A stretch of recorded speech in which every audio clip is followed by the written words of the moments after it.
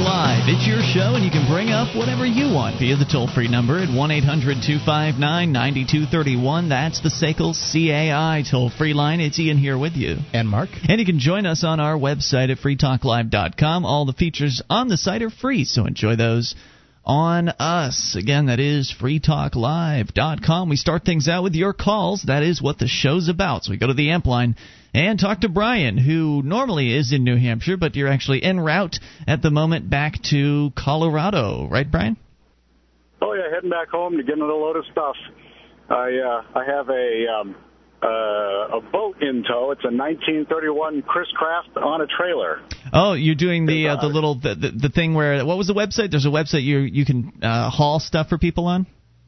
Yeah, it's U-Ship, letter U, ship. And then you just put in your zip code you're going from and to, and say, you only want to go 25 miles, 50 miles out of your route, whatever. So I picked up this boat in upstate New York, and I'm taking it to not too far from my house in Colorado. Now, before you go on calling about what you were calling about, a little more about this U-Ship idea. What sort of protections do they have built in for the guy that just gave you his boat? I mean, yeah, what if you decided you like the 1931 Chris Crafts? Yeah. How do you deal with that? Well, I never thought about that. I know you didn't think about it. Somebody would, though. Yeah, they have a rating system. Okay, good. Kind of like eBay's feedback system, where you can check to make sure somebody had high ratings. My rating is 0 because I've never done this before. Right. The guy just, we talk back and forth, and he gets a good feeling. Who are you? Do you have insurance? I don't know. You're not going to steal my boat. And I have to assure him, but there's no insurance. There's no recourse that they have after the fact. Wow. It's not even theft, just so you know. I mean, he gave you the boat. Well, you're breaking your agreement. I mean, you made an agreement. It's a civil issue, but it's not a criminal issue. Yeah, right. Yeah, probably. Right. Yeah, because I didn't take it by fraud or by force or anything. Yeah, I don't recommend anyone steal anybody's stuff. Well, wait, if really you take stinks. it, that is fraud. I mean, if you say, I'm going to take it here, and then you take it somewhere else, that's fraud. It's not criminal, man. I guess, yeah, there was. Well, if you don't want to call it criminal, that's fine, but it's fraud, and as far as I'm concerned, fraud is criminal. Okay, I'm not going to call it criminal because... You don't think stealing is criminal? It won't be in criminal court. Is the differentiation. I could care less about their courts. I'm just saying that's criminal to me. Do you not agree? You'll care when you're in pound me in the butt jail. That's what you can tell the difference on. You're telling me it's not a crime to steal something from someone, Mark? Is that what you're saying? I'm saying it won't be handled in criminal court. I am saying I don't care about what they call their courts, Mark. Do you agree that that is a crime? I agree that it's a crime. All right, that's all I care about. And lie to someone so that they can give you their stuff? Sure. Very good. So, Brian, what's going on? Why were you calling tonight? Hey, I'm not stealing this boat. I'm going to take it to the guy. We know. Okay. Just kidding. Actually, what I called was a few weeks ago, a couple during, I guess, just before Pork Fest, a couple of Free State friends were walking through Manchester with their guns on their belts, open carrying, and they got harassed by the cops. You guys reported this. You had them on the microphone at Pork Fest. So. I and there are a couple other people in the Manchester area that have vowed to open carry until the Manchester cops get used to it. Okay, interesting. I know there have been a lot of people that were trying to that have been kind of on the case. I know Dave Ridley from RidleyReport.com has been continually reporting on this, trying to hold some politicians' feet to the flames, and apparently you and some others are actually going around open carrying. It's a great thing. One of the guys, Ryan, has a meeting tonight at 6 or 7 p.m., so right about now, with the Manchester police to register his official complaint. So he'll have an opportunity to talk to the department. Interesting. I believe he had a meeting with Genta, Mayor Genta. So they're following up, and I think that this the right PR, because it's getting in newspapers over there.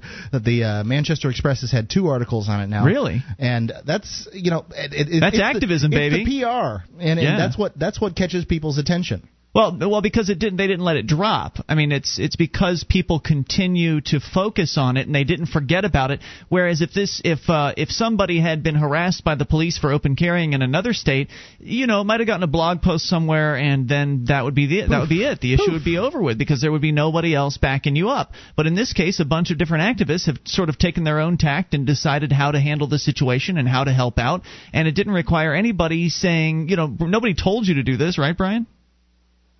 Right, yeah, it was. Brian? Oh, I think we're losing his cell phone. We lost him. Hey, having cell phone coverage when you're traveling across the, out there on the highway and flyover country, it's difficult to, be covered. As a matter of fact, there are places when you push the seek button on your radio, you'll find nothing. Nothing. It's crazy. Both AM and FM. Well, maybe he'll call back because I think he was going to tell us about some of his open carrying adventures, as he had told me. I think off the air he had been carrying for the last week, and I think he mentioned it on the air. But eventually you're going to come across somebody that doesn't like it. Oh, yeah. The more you do it. But the idea, of course, is to get it out there into the public and get people used to seeing something like that. That way they aren't alarmed by it. I mean, it's not like the people that were open carrying in Manchester were menacing anybody. They weren't waving their guns around or pointing them at anyone. They were just going about their business, and they happened to be carrying some firearms. They're very, very nice young men. I believe there was a young lady with them as well. Mm-hmm. And, I mean, We've all seen those guys. They're not threatening in any way, shape, or form. No. Having a gun on your hip is not a threat to anyone. It's pulling it out and pointing it at them as a threat. And, there's the only people who are doing that were the Manchester police. So, no, there's, the threats weren't coming from the open carrying Free Staters. Julia has joined us here in the studio tonight, and you were looking like you had something to say, but I wanted to make sure we introduced you properly. Oh, and I didn't turn her mic on. Oh, that's nice. There we go. I was going to say that when the Free Staters were in town for PorkFest, a few of them were in where I work, and I actually got 2 complaints from some old ladies who said, I think that's illegal. Of course, that's all they care about is whether or not it's illegal. And I said, it's actually not illegal. I can assure you, it's not illegal. Yes. You knows the old bitch. Well, she left that last part out. Yeah. I did. And actually, she came to the right manager because I'm not even sure what our store or company policy is on gun carry. But I just said, look at him. He's a really well-dressed young man. He's not endangering anybody. He's not hiding in the corner with a trench coat being creepy. So Don't worry about it. You're actually probably safer now than you were 10 minutes ago. So I can assure you that's the case. Yeah, having a guy in the corner with a trench coat fingering his revolver would be kind of a little creepy, sure, off-putting. I might have to ask him to leave at that point in time. Yeah, but you handled that. I think you handled that situation really well. Well, they came to the right. They asked the right manager. Right. I don't know how other managers would have handled it. They might. I don't know. Well, when it comes to open carry, it's absolutely the business owner, or the manager or whomever is in charge of the business at that time. It is their right and their billowag to decide whether or not they want somebody open carrying in their building.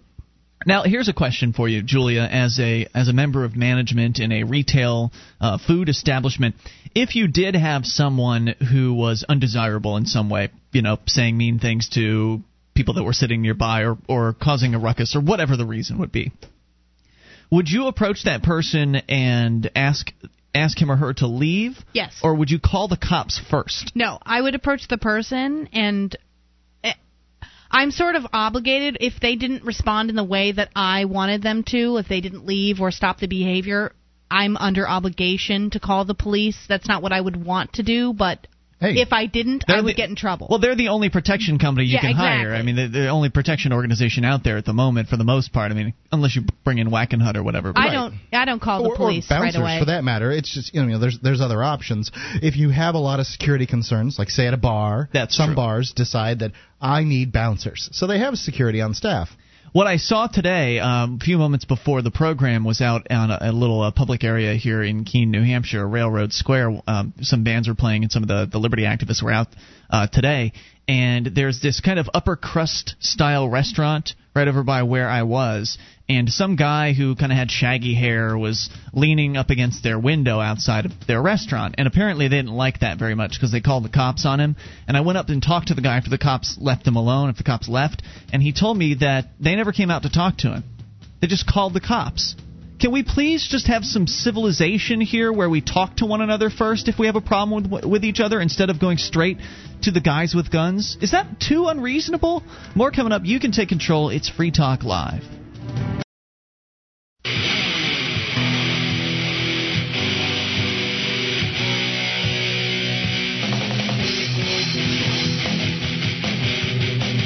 This is Free Talk Live. It's your show, and you can take control of the airwaves via the toll-free number at 800-259-9231, the SACL CAI toll-free line.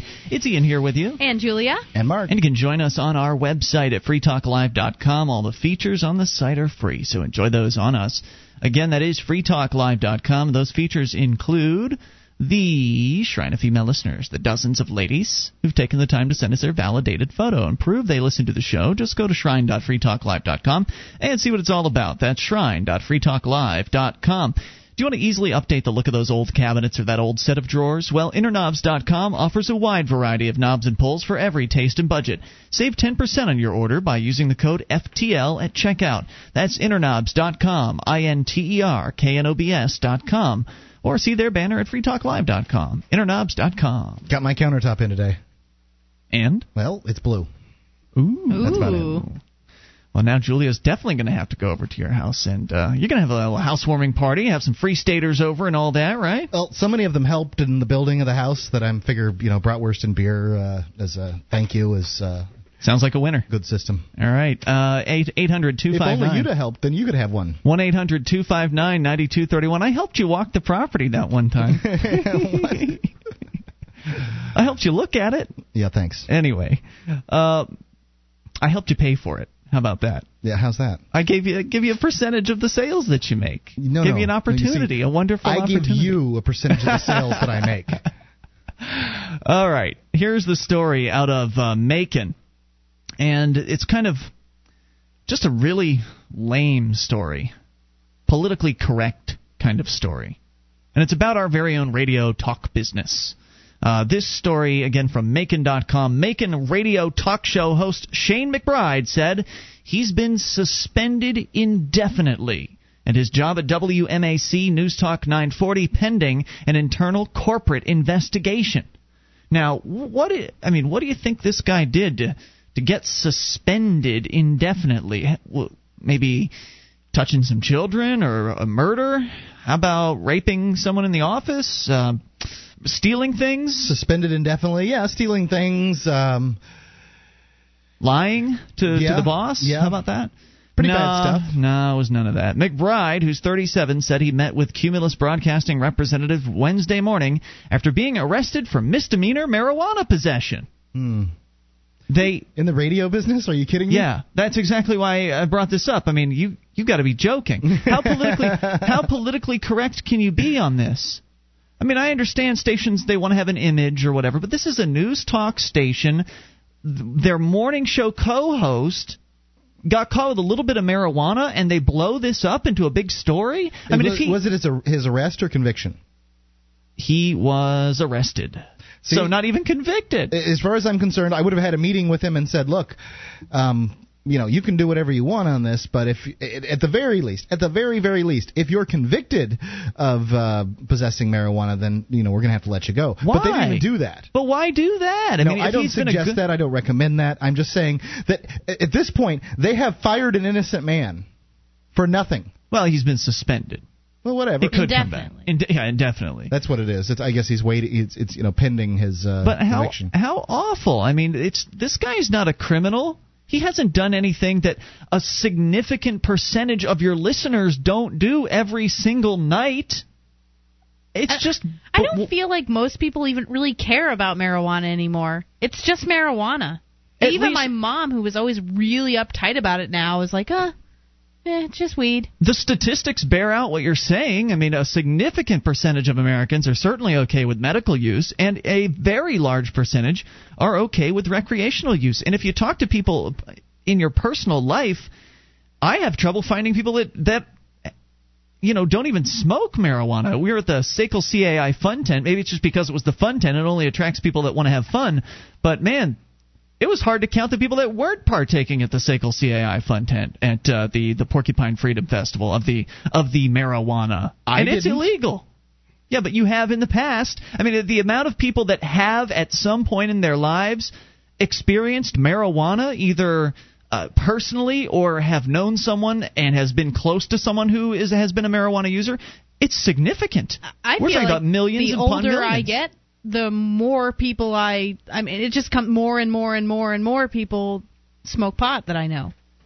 Well, it doesn't give you a hangover. Yeah, but yet there's still this stigma, which is evidenced by this particular story. Now, I don't know if this would have played out any differently if it was up north. This was Macon, Georgia. Maybe there's something about the South, but I think this kind of crap could happen anywhere.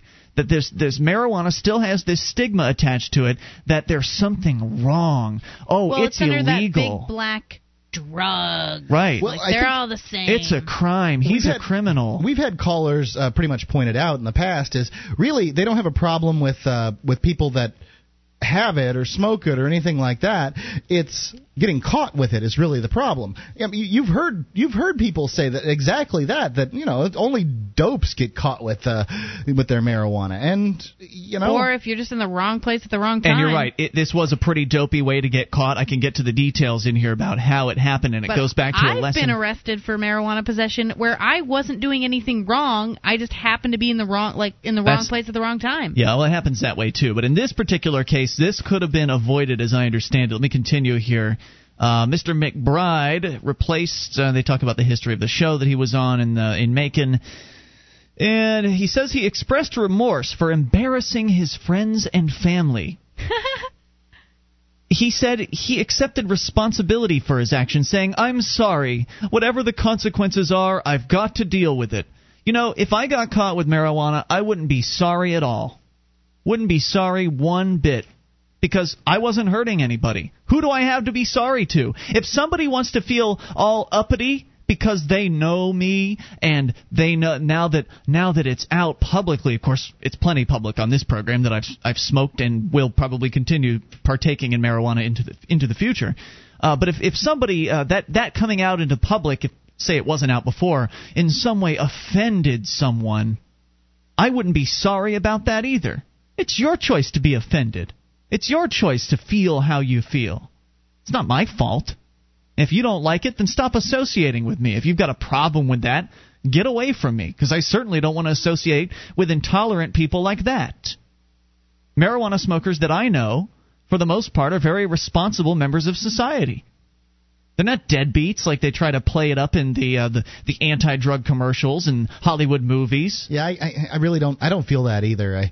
I mean, certainly some people that smoke marijuana are deadbeats. But they were probably losers before they started smoking marijuana. And some people are losers. Some people are, they don't have a lot of drive. But there's really not that much indication that the drive was there in the first place. Marijuana is not going to make a loser into a winner, and it's not going to make a winner into a loser. It doesn't have that effect. There are winners and there are losers, and some of them smoke marijuana and some of them don't. Well, I do think that any kind of recreational drug use will slow you down in your on your path to success. It is not the goal for most people for the perpetual high. So you're not getting to the goal that you're looking for by relaxing with a mind-altering substance. But I think that's as true with alcohol as it is with.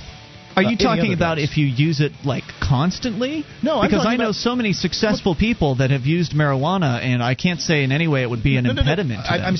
I'm saying it's slowing you down. I didn't say it would impede. It would stop you. So you're saying I would have more affiliates if I didn't smoke marijuana? Spend your time working on your affiliate list. At 10 o'clock at night. More on the way. It's Free Talk Live. Would you like to help others find Free Talk Live? You can help us advertise, market, and promote the show at amp.freetalklive.com. Consider becoming a Free Talk Live amplifier now for $3 a month and get some cool bonuses at amp.freetalklive.com.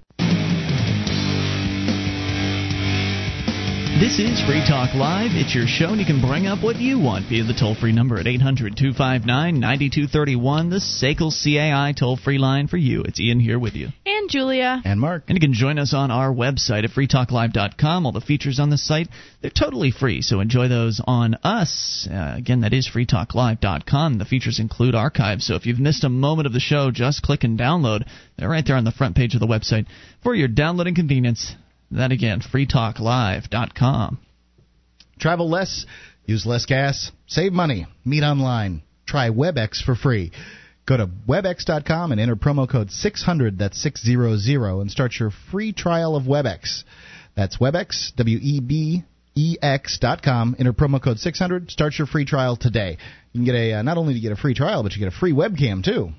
800-259-9231, talking about a radio talk show host, Shane McBride, in Macon, Georgia. One of the morning show hosts at WMAC was caught for marijuana possession, misdemeanor marijuana possession, and he was put on indefinite suspension for it. Market manager John Rodriguez said the station's short-term plan is for another guy to fill in on the show. And they say, we're just looking into all the ramifications of McBride's arrest. Well, what does that mean, ramifications? Does that mean that, your listeners, you testing the waters? Was he a bad employee and you're just using this as an excuse to take him off the air to see if listeners are complaining about this? Because it's so absurd. Now, to go back with something... I wouldn't write it off to that, though. I mean, they may very well just be making a terrible mistake. Yeah. It's so absurd to suggest that marijuana users are somehow despicable criminals that deserve to be punished. I mean, this guy was obviously... You get up on the... If you're doing a morning show, you can't really be late too often before you're already fired. So if you're doing the morning show, there's no one to catch you. There is no net when it comes to morning showness. Maybe if you have a co-host, they can cover you for an hour or something like that. If something terrible happens, but you start making there, man. Right. If you make a habit out of being late to the morning show, you're done. I mean, it's over. It doesn't even need to be a habit. You repeat offender. It's over. Right. So clearly he was showing up to his job at the very least, and as I said before, many of the most productive people that I've known have been marijuana smokers. And you said a moment ago, Mark, and by the way, Jason from SACL CAI is accused of being a bigot as a result of this, but you said that smoking marijuana will result in less productivity.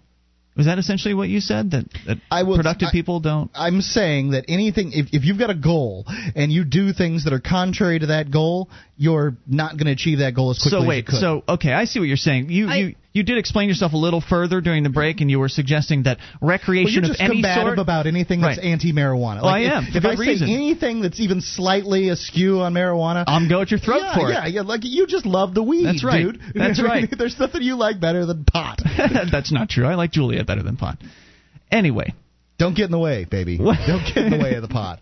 That's my advice to you. So what I was getting at, though, is you admitted during the break that what you meant was I didn't admit crap. Hold on. I'm going to tell you what you admitted. I was continuing my thought, and if you would have shut up in the middle of it instead of Go being and continue combative, your thought, then. My thought is if you do something contrary to your goal, it's going to slow you down. So recreation is contrary to your goal? Is that what you're saying? No one should recreate? If you play video games instead of doing productive things. Yeah, too much video game playing certainly would be the case. Too much is different from a little bit, right? Too much marijuana is different. Smoking around the clock like Scott the Burnout or somebody like that. This guy we used to know at a radio station was high. There was not a time when he wasn't high. And that could have some effect, because then you're spending a significant amount of time, you're spending a significant amount of money. But everybody has recreation, Mark. Sure. You play a significant amount of video games compared to the amount that I play. Not anymore, but yeah. Well, you've talked about it a lot in the past, and I've never come down on you and said, Mark, you should be studying your sales brochures. You need to get to work on that, because as long as you are productive, as long as you're getting the goals accomplished that you're looking to accomplish for yourself, there's nothing wrong with recreating, whatever that might be, whether it be sit down and watch a movie or all marijuana. Work and no play. There you go. I think a certain amount of recreation is good. The problem with marijuana is you're not going to smoke a joint and then 2 or 3 hours later, when you're done recreating, you're going to pick up a sales book and read a little bit more about it.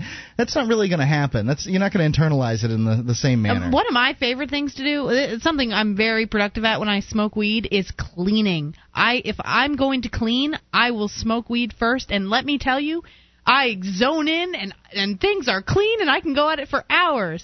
So it depends what it is. I think it depends on who you are, and how you... And what you like. Yeah. I mean, if I smoke marijuana and I don't want to read this book, I'm not likely to pick it up. If smoking pot's so great, just do it all the time, dude. But it wouldn't be great if you did it all the time. Exactly. It's like drinking alcohol can be an enjoyable experience, but if you drank alcohol around the clock, you'd just be an idiot. Let me talk briefly about what happened to Mr. McBride, the talk show host in Macon. How did he get caught in the first place? He said he was at the wrong place at the wrong time when police knocked on the door of a Center Street residence after smelling burning marijuana. An officer responding to a report of a man with a gun couldn't find the man, but he did smell a strong odor of marijuana coming from the residence. The officer knocked on the door, and the homeowner agreed to the search of a residence. Oh. Well, I'm not going to say that's not stupid. That's just... It's ignorant. Normal people. Yeah, it is ignorant, but just normal. I never said it was stupid. The vast majority of people, I got the impression they see a cop, they do whatever they're told. I got the impression this guy was acting stupid, foolishly, walking down the middle of the street with a bong in one hand and an Ethiopian flag in the other. No, he was just inside. He was just inside a house, and he wasn't even the owner of the house. So the owner essentially gave him up. He let the cops in, let the cops search. At that point, the 7 people inside denied having any marijuana, but when told that a drug-sniffing dog was on the way, McBride stepped up and admitted to having a small bag of marijuana. Officers say another person there also admitted to smoking marijuana. McBride was charged with misdemeanor possession, while the other 6 people, including the homeowner, were cited for being present where drugs are kept, used, or sold. So the fact that you didn't even... ludicrous. Yeah, the fact that you didn't even have drugs, that you weren't even smoking the marijuana. Well, I guess you're supposed to, if you're around that, you're supposed to turn them in. Yeah. I mean, you should have turned them in if you really had intentions not to smoke it. That's pretty stupid. This is amazing. Look, here is... another example of what Barry Cooper from Never Get Busted has said. Barry Cooper, former law enforcement officer, former drug officer. Do not, under any circumstances, open the door for the police. They're not your friends. They are not your friends. I don't think they have anything to help you with. I mean, what are you here for, officer? Marijuana. Okay, well... Stay out there and smell it. Yep. But me wrapped on the door. No, I don't. No, I don't. Do you have a warrant, officer? Yes, I do. But let me hold the warrant up so I can see it from here. If they've got a warrant, let them come in. If you don't have a warrant, officer, could you step back to the curb, please? Yeah. Well, they don't have. I mean, they can probably poke around your house without getting in trouble. They can look around, look through windows. But not if you told them that they need to leave the property. Really? You can tell them to leave. They're supposed to leave. Well, who are you going to call to enforce it? That's the difficulty. I mean, you can't call the police to enforce it. One of your officers won't leave. And if you shoot at them, you're firing on a Leo. So I mean, they can effectively do whatever they want. However, once you've told them to get off, they need to leave. You really don't even have to talk to them. But definitely don't open the door. If you feel you must talk to them, talk to them through the door. If you open the door, they will barge in. There was a story out of the UK about a guy who had fallen off of his couch laughing or something like that during a TV show, but it was so loud, he was making such a ruckus apparently that a next door neighbor, an apartment, I guess it was an apartment complex, the next door neighbor called the police, and the cops showed up at the guy's house. He went to the front door, opened the door. It had one of those chains on it, right? So the door was only open as wide as the chain would allow, all right? And he began to talk to the police. Well, the police wanted to know who he was. You know how cops are. That's one of the things they do. They want identification. Well, he didn't want to give the cops identification. So what'd they do? They pepper sprayed the guy through the crack in the door. There is no reason to answer the door for these people. They want to either hurt you or take you into a prison cell. That's what their job is, to fill prison cells with warm bodies, okay? They're not there to help you. 800-259-9231. You don't have to open the door. I know that's what they do in the movies. I know that's what they do on TV, but that's not the truth. More coming up. It's Free Talk Live.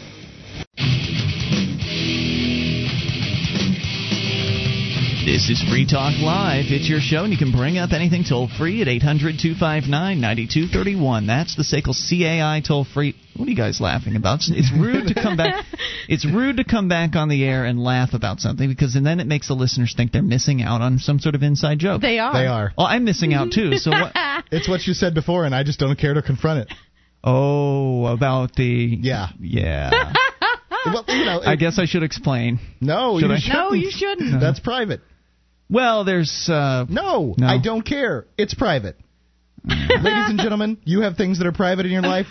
Respect this. One of them. This is of someone else's, and it's not Ian's place to talk about it. It was about a sexual thing. Yes. All right, that's enough. 800-259-9231. That's the SACL CAI toll-free line for you. We're talking about marijuana. In this case, a man in Macon, a radio talk show host, that was caught with a so-called misdemeanor marijuana possession charge and has been suspended on the air. While you guys are at it, you radio station... off the air. While you radio station owners are at it down there in Macon, why don't you just go ahead and drug test all your staff? Since you're so concerned about your staff using marijuana now all of a sudden, why don't you go ahead and just drug test everyone in the station? What do you think would happen if you did that? It's not going to be good in radio, I can tell you that much. Yeah, you need to just be honest with yourself here. Those of you in management and radio, look, here's a little hint. In case you haven't gotten the memo on this, there's a significant portion of your staff that has smoked or is currently a marijuana smoker. A significant portion. I think we would lose at my work at least 80% of our employees. Well, you're in the restaurant field, so yeah, I would say that's pretty accurate. 80%. Sometimes, at least. If you're at a pizza delivery business, it's 90%. Well, I mean, at least. How much higher do you need to get than 80%? Yeah. That shuts your business down. Look, this guy was... So what? People should be able to smoke marijuana if that's what they want to do. People should be able to shoot up heroin if now, that's what they want to do. Not on the job. Not while he's hosting the morning show. That wouldn't be a good idea necessarily. But, there were some guys that used to just chain smoke in the morning show studios. Remember that guy down in Florida that we worked with? This old man down at one of the Venice stations. I only met him a couple of times. They had this really old guy, and he would just sit in the studio. So you're and talking about tobacco then? Yeah, chain smoke tobacco in the studio during his morning show shift. And there was no smoking in the building. You just couldn't stop him. Yeah, I would be so pissed if someone was doing that around my equipment. Hey, man, you didn't pay for those CD players and those expensive computers, and you're going to smoke around them? Get out of here. So if it's going on your watch, if it's going on at your business, then I think you have a right to say something. But if it's not affecting him... it really bothers me when the employees get high before work. And you're a marijuana smoker. I know. And I will pull them aside and say, look, I don't care what you do when you're not here. But when you come in and you reek like weed and you're acting like a moron and being slow and stupid, then I don't want you here. The number here is 800-259-9231. Let's continue with your calls. Dave is on the line in Florida. You're on Free Talk Live, Dave. Hi. Hey, Can Dave. you hear me? Yes, sir. What's on your mind tonight? Good. Thanks for having me. By the way, that chain smoker in Florida, was that Craig Worthing? No, but I'm sure he's not the only chain-smoking morning show host. Oh, because one of my best friends, he was chain smoking on the radio for years and years and years, and it's so what were you calling about tonight, Dave? Anyways, I'm calling about the marijuana subject. Yes, sir. Now, one of the reasons why I think marijuana is illegal, besides the economic reasons, is a little bit. It has to do a little bit about with the political mentality of marijuana smokers. Okay. Even the caricature of sort of the mentality of marijuana smokers is sort of laid back and open-minded, and a lot of your listeners, I'm sure, smoke marijuana because this, and it makes sense that a lot of the truth movement, I think, is most of the people in the truth movement that I meet are marijuana smokers. Well, first of all, I don't want anyone to be confused. This show is not part of the truth movement. If you're referring to the 9/11 conspiracy movement, that is not what this show is about in any way, shape, or form. Just wanted to clear that up. Well, but in fact, that is just sort of, for lack of a better of a term, it's sort of for open-minded thinkers is more of what I was trying to say. And I appreciate you making the difference there known to people. But as I said, I think they want people to be on caffeine. They want slaves. They want people drunk, and that's the biggest trap there is. Alcohol is just a trap, if you ask me. Well, drinking too much is certainly a problem, but I don't think there's any problem with responsible alcohol use. It took me a long time to learn that, but I have finally come around to understanding that. Well, but one thing's for sure. I can smoke some pot and read a book, and I can smoke some pot and drive a car. I got through college smoking pot. It's fine. I can drive a car. It's no big deal.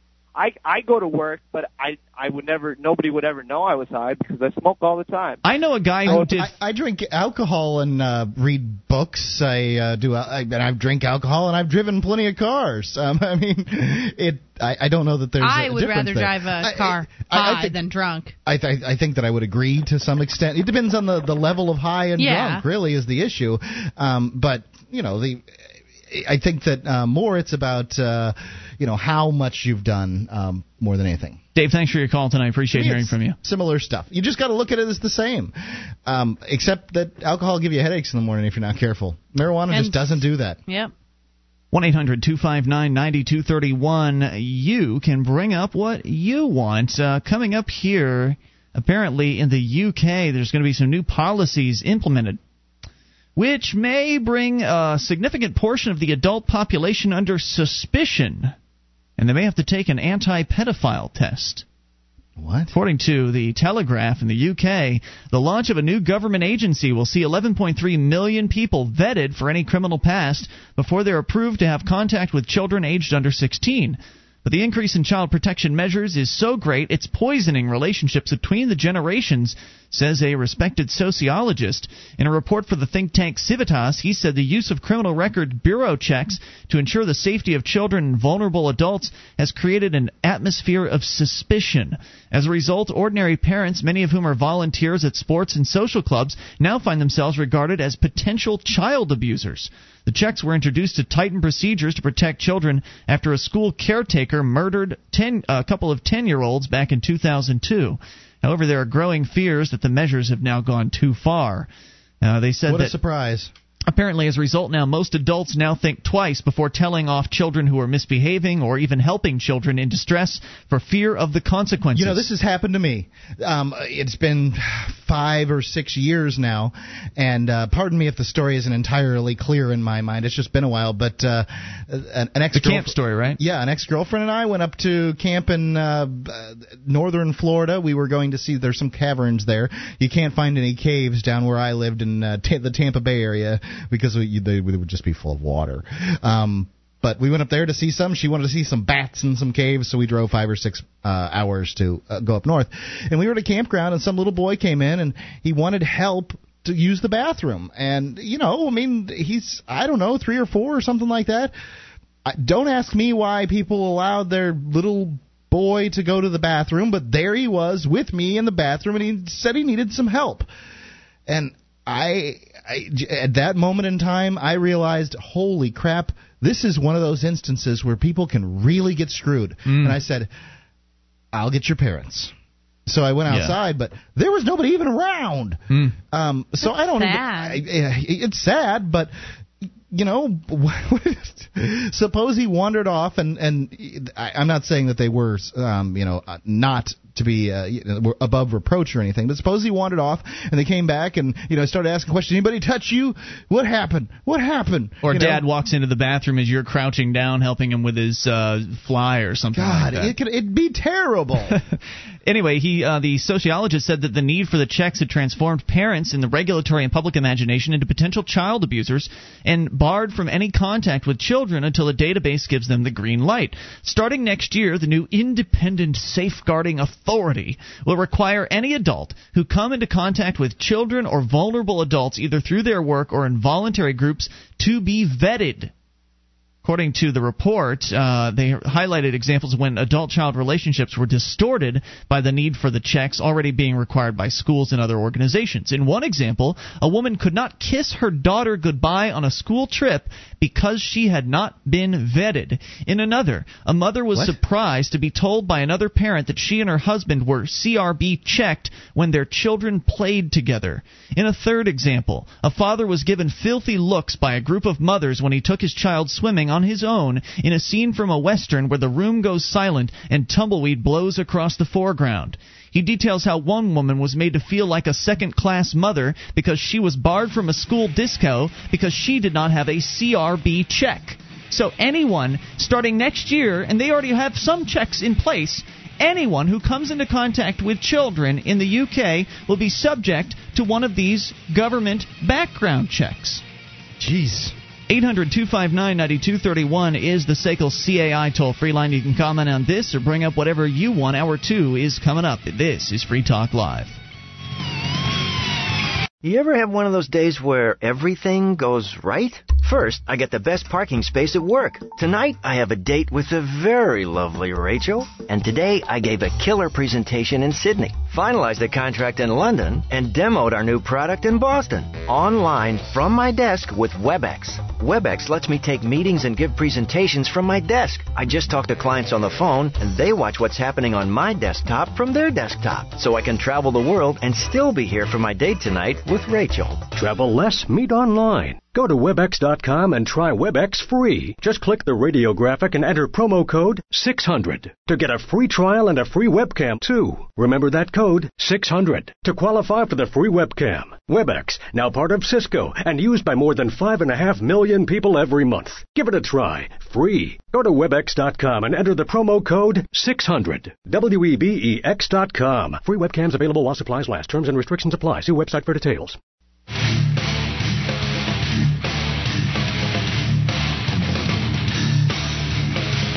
This is Free Talk Live. It's your show, and you can take control of the airwaves via the toll-free number at 1-800-259-9231. That's the SACL CAI toll-free line. It's Ian here with you. And Julia. And Mark. And you can join us on our website at freetalklive.com. All the features there are totally free. So enjoy those on us. Again, that is freetalklive.com. We're starting things out here by continuing a discussion we began last hour. For those of you just tuning in, the news is out of the UK. But don't feel like just because you live outside of the UK that this doesn't affect you in some way. There's a good chance that things like this could come to where you live. Whether you're in America or Australia or some other country, there's a very good chance that some program that they're similar to what they're proposing in the UK could very well come to where you are. So, they're always worried about children. You can do anything in the name of helping the children. Boy, are they doing something here. 11.3 million people will be vetted for any criminal past if they before they can be approved to have contact with children aged under 16, according to the Telegraph. And according to a sociologist who has been researching this, starting sometime, I believe, the beginning of next year, there's a whole new bureaucracy they've created just for this purpose. It's called the... This bureaucracy will stop children from getting molested. There will be no more children molested in England or Great Britain or wherever. It's called the Independent Safeguarding Authority, and it will require any adult who comes into contact with children or what they call vulnerable adults, either through their work or in voluntary groups, to be vetted. So, for instance, if you want to be a big brother or big sister, or you want to go work at a summer camp, or you want to teach, you want to chaperone on your child's outing to the museum. Right. They gave some examples already of people that were really looked down upon by others when they were contacting their own children in a public situation. For instance, one woman was made to feel like a second-class mother because she was barred from a school disco because she had not had a CRB check. Now, they already have some of these checks in place right now. What they're talking about doing is expanding it. So right now, there are already some organizations that are checking people. And now it's going to be mandatory for any adult that comes into contact with children. So how is that going to affect things? Well, let me continue the story here. According to the sociologist, he points out that there is no way to know. There's no way to know here that the people that you're checking are not going to offend in the future if they haven't offended in the past. So if the person doesn't have a record and they still want to touch children or whatever it is their deal is, you're never going to find that out by running a check. So of course the good ones don't get caught. Well, yeah, Probably not. Not very likely. I think that people realize that they're you're not going to catch the ones that are going to offend in the future. I think that what they want to what people imagine is that sexual predators are different. Sexual predators like children the way I like women, and they're never going to change. And, perhaps not, but there are certainly men in the world that like women that have just stopped having sex with women. They've overcome their urges. And as far as I'm concerned, if a guy gets out of prison, and in Florida right now, there are hundreds of guys being held beyond their sentences because, the new law says they can't be let out. It doesn't make any sense. But, a guy has to reoffend. Look. You shouldn't, the sentence is for the crime, whatever the sentence is. I don't think there should be any plea bargains. As far as I'm concerned, a man should do the, do the crime for his punishment. I think that restitution's better, and certain types of counseling or that kind of thing will help out more. But I think that people realize that. I think that while you're right that some people will realize that, Mark, I think that at the same time it also sends a conflicting message. I think it sends the message that government is looking out for your kids, and that because we've installed these programs, your kids are safer. And it's not true. It's really not true. I think it purveys a false sense of security, similar to how the sex offender registries here in America purvey that similar false sense of security. Parents get all upset when they find out. Some parents get all upset when they find out that a former child molester has moved down the street from them, and How about you don't let your kid go to their house, or you watch your kid when he's playing outside? Sure, but where I'm coming from on that is that if you look on one of these child or sex offender registry websites and you see that your street and the street next to you and the street next to you where your kids play have no sex offenders living on them, that could give you a false sense of security into believing that, hey, we've got a nice, safe neighborhood here. Nothing to worry about here. I'm not saying everyone will fall into that trap, but it is a trap that I believe programs like this set for people when you don't know who that guy down the street is. He could be one of those guys who just has been getting away with it. I think you're right that many people abdicate their responsibilities to the government, right, and they want the government to take over where they should be taking over. The fact is, watching your children as a parental responsibility is not the government's responsibility. The government is not even meant to. Our judicial system is not meant to prevent crime. If it was, it would be called the crime prevention system. No, it's the judicial system. If somebody acts wrong, justice needs to be meted out. Well, how far are we away now, Mark? I mean, if they're going to be checking everybody who comes into contact with children with this new program, what are we, one more step away from checking all potential parents? I mean, if people go to a hospital and they're planning on having a baby and they want to get an ultrasound or whatever, are they going to require that mommy and daddy both have a background check before they'll be allowed to be parents? Or else the kid, either they'll force the parents to live separately from one another if one is a former sex offender and the other isn't, or they'll force them to get a divorce, or maybe just take the baby away just to be safe. I mean, we're not very far away from that now, are we? No, or they're not very far. I'm not doing any of this. But anyway, a sociology professor from Kent University said that adults are no longer trusted or expected to engage with children on their own initiative. He said when parents feel in need of official reassurance that other parents have passed the pedophile test before they even start on the pleasantries, something has gone badly wrong in our communities. So what he's saying here is, in some of the examples earlier, right. And this is the assumption that somebody is a pedophile unless they've been checked out, is sick and weird.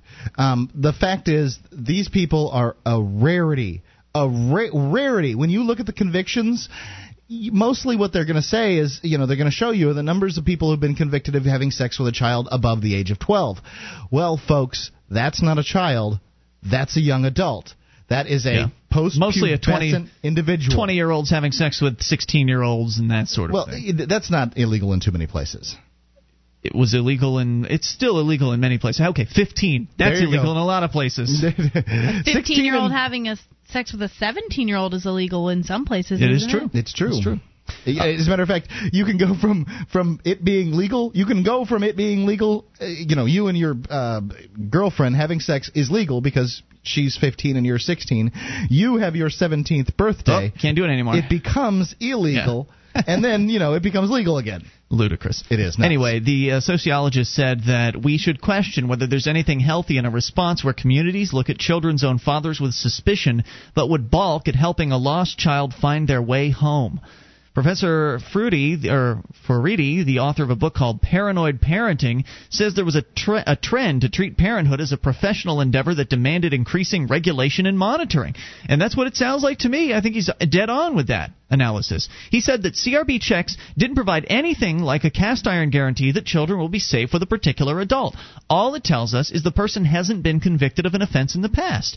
He called for a national review to demonstrate the need to improve and clarify adult authority. Don't know what that means. Get rid of that silly bureaucracy that they made and those silly regulations. Well, that's not going to happen. Oh, of course not. The adult qualities of spontaneous compassion and commitment are far more effective safeguarding methods than pieces of paper that promote the messages keep out and watch your back. Figures show that volunteering is on the decline, with 13% of men saying they would not volunteer because they were worried that people would think they were child abusers, according to the survey last year. The report comes after the Children's Commissioner... Yeah, ladies and gentlemen, that's the cost. Right there. The cost is kids... This sick crap where you keep your kids inside and they get fat and play video games because you're constantly worried because the news has scared the bejesus out of you. This is the cost, ladies and gentlemen. The entire breakdown of society. People don't want to go out and coach softball games because you are a coward. Do you remember the story it was probably a few years back on the show now, and I think it was also in the UK, where a man was driving down the road, and there was a little like 2-year-old child or something walking on the side of the road, and he was frightened to death of pulling over to try to help that child because of what some people might think or do as a result of it. And the kid ended up in a lake dead. More coming up. You can take control. It's Free Talk Live.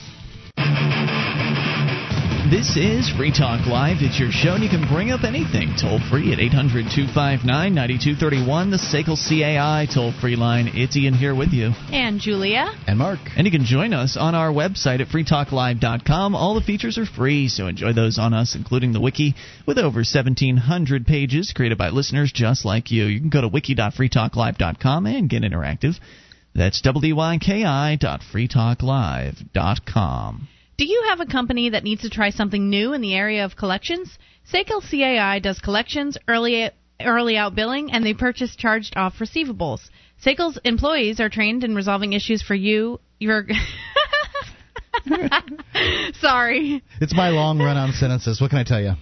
For your customers and treating them with respect. They know that not only do you want to collect your money, but you want to keep those clients too. SACL CAI. Check out their banner at freetalklive.com. Do business with businesses that support FTL. 800-259-9231. That's the SACL CAI toll-free line. We're talking about a story out of the UK that's pretty disturbing. And it really does show the trend that is happening in countries like America and the UK, and I'm guessing similar things are happening in Australia, just because it just seems to be like that. They're all going in the same totalitarian, socio-fascist directions. And what's going on over there is that starting next year, every single adult who could come into contact with children will be subject to a background check to ensure they're not some sort of pedophile or something like that, or that they weren't. Every single adult in the country that's going to come in contact with another child that is not their own will have to go through a background check. How nutty is that? How do you enforce that? Well, the organizations will be responsible. So if you are the Boy Scouts and someone comes in and they're they'll probably just be, even the parents that are just bringing their kids to the Scouts will probably have to go through checks, because by bringing their son to the Scouts, they'll be encountering other children, and I don't think so. That's what it sounds like to me. No, I think that if you volunteer at the Scouts, that's where it is. Well, and, now think about it. It's not just the coach on the softball team, but I remember in Scouts we had 3 or 4 men who would help with the den leader. Just fathers that would help. And then my dad, I remember, was asked on more than one occasion to show knots. For some reason, he could tie some knots. And I thought that was part of the Scouts. I thought getting molested out at a campground was part of the experience. You were wrong. Isn't there a badge for that? No. And it's not nice. No, it's not. But here's another little detail for you. The Scouts are, a pretty good organization. Yeah, they're a little screwy when it comes to the gay people, thing. But whatever. Yeah. That's what people want. They teach kids good stuff. Yeah, look, man. If you're caught in the forest, do you want to be with me or do you want to be with a Boy Scout? Yeah, well, being an Eagle Scout is a pretty big accomplishment. There's no doubt about that. What were you saying, Julia? Didn't the Boy Scouts sort of get taken over? Is not the right word, but the Mormon Church is heavily involved in the. I believe that was in Penn and Teller episode. Really, actually. It was the Mormon Church? Yeah, the Mormon Church is really heavily involved. I never heard anything about it, but they didn't used to be, but they are now. Well, anyway, I wouldn't send my kids there. Here's what's going on now. Remember, right now in the UK, similar policies are in effect, but they aren't as wide-cutting, so not as many people are getting screened as the government bureaucrats would like, so they've created a whole new bureaucracy to do this starting next year. But I'm sure it will just stop after this. Oh, they're not going to want to take it any further. They're not going to want to eventually start just background checking everybody. Right. I mean, it started out as just some people got checked, and then now some more people are going to get checked. But I'm sure it's going to stop there. They won't try to check everybody. Yeah. The report, by the way, comes after a children's commissioner said that 50,000 girls were waiting to join the Guides. I presume that's like the Girl Scouts. They're waiting to join the Guides because of a shortage of adult volunteers. What a surprise. Why? Well, the reason partly was caused by the red tape of the CRB, the background check process. So we've got evidence here that volunteering is on the decline. They say 13% of men said they won't volunteer because they're concerned that people might think they're child abusers. Similarly, in the Girl Guides organization, they can't find enough adult volunteers. Well, I mean, the volunteers might be there, but apparently the bureaucracy is so thick already on these tests or on these background checks that it's gumming up the process. Martin Airy, chief executive of the children's charity Barnardo's, said his behavior had been affected by the suspicions around adult-child relationships. He wrote in saying, "I'm likely to usher my wife forward if a child falls over in the street, lest my picking up the child could be misinterpreted." Yeah, and this is just the truth all over as far as it comes to men. It seems to be the first thing we think of, people seem to think of, is that a guy's a molester if he's around children or something like that. But women can't molest kids? What's the deal there? Mothers are more likely to molest their children than fathers are. Penises frighten people. Like the fact that you have a penis just makes it so much more threatening. Like you could stick your penis in this kid, and that's terrible. Whereas a woman, it's not as threatening to people. Yeah, what's the worst thing you can do? Yeah. I'm sure she could find something to stick in them. Do something terrible, absolutely. But what about boys? It used to be. I remember, some of my friends. It happened that boys babysat, and it does not. I mean, imagine for a second the thought that people go through that a teenage boy would be babysitting their children. Because most teenage boys are sexually attracted to little girls. Right, that's what they care about. Says here, he says we need to urgently expose the nonsense of stranger danger and convince parents that although the risk of a child of theirs being abused at all is small, that risk comes not from lurking strangers, but from people known by their children, often relatives who are able to exploit a child's trust. Yep. However, he stressed that not to run any checks on past behavior that could point to potential abuse would be scandalously reckless, and he supports the plans for the new independent safeguarding authority. Oh, great. Very confused man.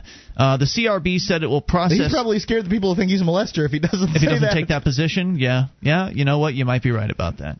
And apparently the head of the Bureau, Vince Gaskill, says he doesn't believe the checks were poisoning the relationship between adults and children. And why should he care anyway? He's going to get his paycheck either way. Whatever people think about his program, he's still going to get paid. He's still going to get the check as the head of the bureaucracy that's doing all this. And it's damaging. It's damaging people. It's damaging relationships. It's damaging culture, society, the whole thing. Yep. Because people are afraid. They're afraid. They're scared to death of helping people who might be young now because of this situation. I think that story about the 2-year-old is the most horrific example of this. It's so awful. A 2-year-old child. If he went and picked up the child and put him in his car and took him to the police station. Then he's a kidnapper. Yeah. Then he's, a sicko or something like that. Or if he got pulled over on the way to the police station, then how do you explain it? I mean, coming into the police station, it looks like he's trying to do the right thing. But what if he got into, somebody contacted him beforehand? Right, he wasn't in the kid wasn't in the car seat. Or he was just seen picking the kid up. Sure.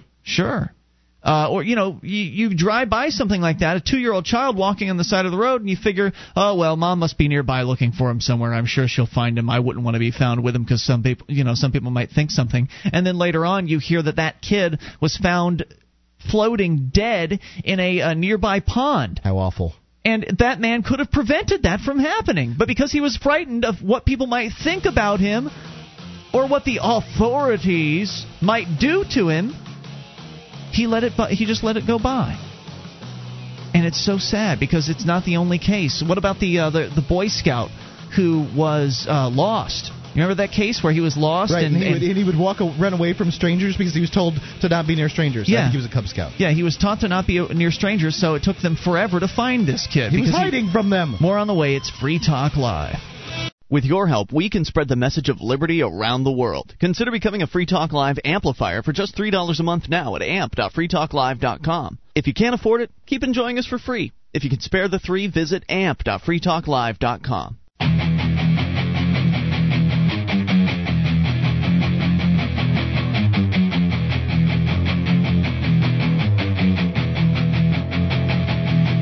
This is Free Talk Live. It's your show.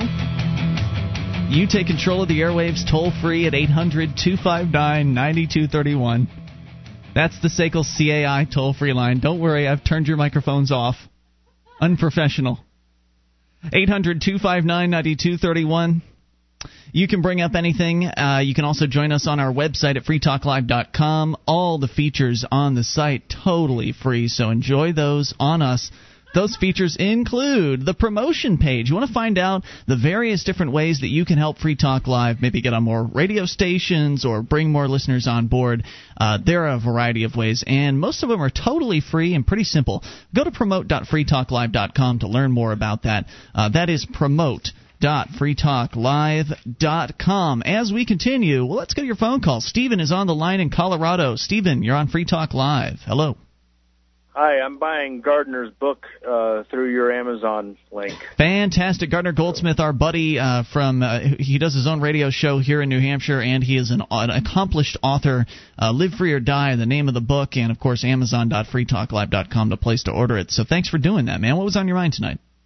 Well, I heard what you were talking about, and usually when I call, I'm quite relaxed. In fact, I'm usually exhausted from a hard day of working, and I'm relaxed almost to a fault. Like I was listening to some MP3s of myself on your show, and I'm like, man, I sound like I'm almost slurring my words. This time I'm a little bit, I don't know if nervous is the right word, but I'm actually a victim of what you guys have been talking about. What do you mean, a victim?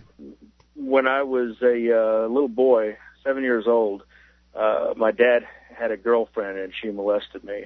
How did that happen? I mean, if it's too hard to get into, it's okay, I understand, but if you don't mind talking about it. I called for a reason. I didn't chicken out, so yeah, go ahead and ask. I'll go ahead and tell you. Because Mark said that women are more likely than men, or you said, was it mothers? Mothers are more likely than fathers. Oh, okay. Mothers more likely than fathers. This wasn't your mom, but nonetheless, how old were you, and how did this all end up happening? Well, I was 7 years old, and my dad, he brought her home. Now, he was pretty close to in his 40s. She was quite young. The drinking age at the time was 18, so she could have been 18 or 19. She was real young. Wow. He liked the younger ladies. Guess. And he came in and said, yeah, these are my boys. He was being quiet because we were asleep. He said, yeah, these are my boys here. And I was, where you're asleep, and you're kind of cognizant of what's going on, but you can't jump up and say, hey, how's it going? Yeah. You see what I mean? It's kind of like this netherworld in between being asleep and being awake. That's where I was. Okay. And I recall him saying that, and then he went into the kitchen to scare something up to eat.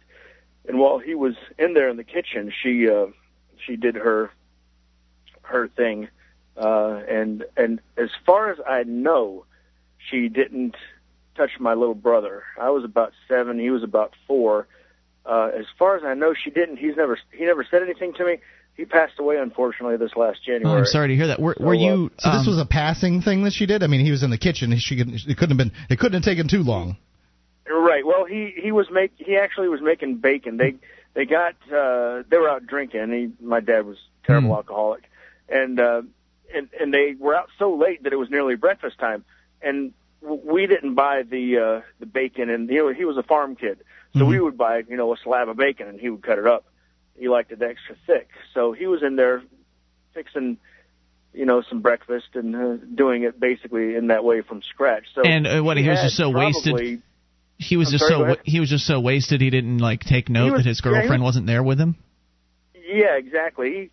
Or she snuck it out, or maybe she said, I don't know. She possibly could have said, "Well, I'm going to go to the bathroom," because the bathroom was right next to our bedroom, and yeah, so she probably had 15 minutes. I'm just guessing. Wow, and I mean, obviously, you can't be sexually graphic to the point of pandering to the lowest common denominator. But if you can be right. clinical, I mean, I don't think anybody here likes the idea of talking about it. So I mean, you're just talking about it. No, okay. But I can just kind of give you a general idea. She did manual molestation, if you want to say it that way, and then proceeded to oral. So you were naked? You were sleeping naked? No. I had on. I lived in Florida. I'm like you guys, right? Yeah. And it was hot. We had no air conditioning. Oh boy.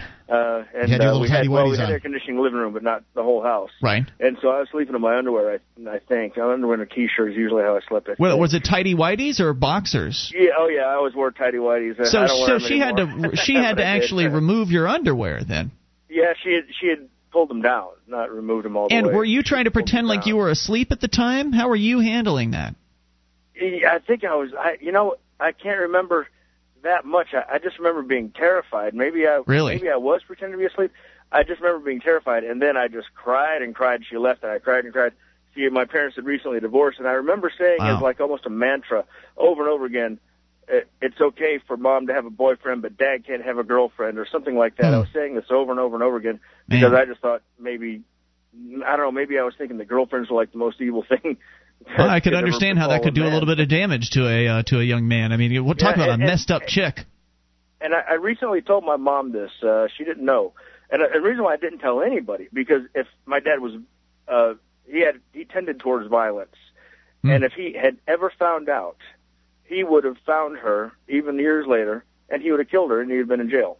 And I did not want my dad to go to jail. And I remember thinking that in my head. As I was laying there sobbing, I remember thinking, gosh, I can't tell anybody because my dad will go to jail. And my mom asked me, she didn't want to get too much detail, but she asked if I thought that it affected me in any way. And I said, well, I guess I was scared of girls. I had far fewer girlfriends than my friends did. I'm pretty sure. And you believe that was sort of hanging over you, and you were cognizant of that at some level as you got older? I think it was like always in the background, Yeah. I don't doubt for a second you made some kind of decision for your life over that. I mean, it makes sense. You would. Yeah. Julia, as the lone female. Story, gosh, this is the most I've ever talked about it.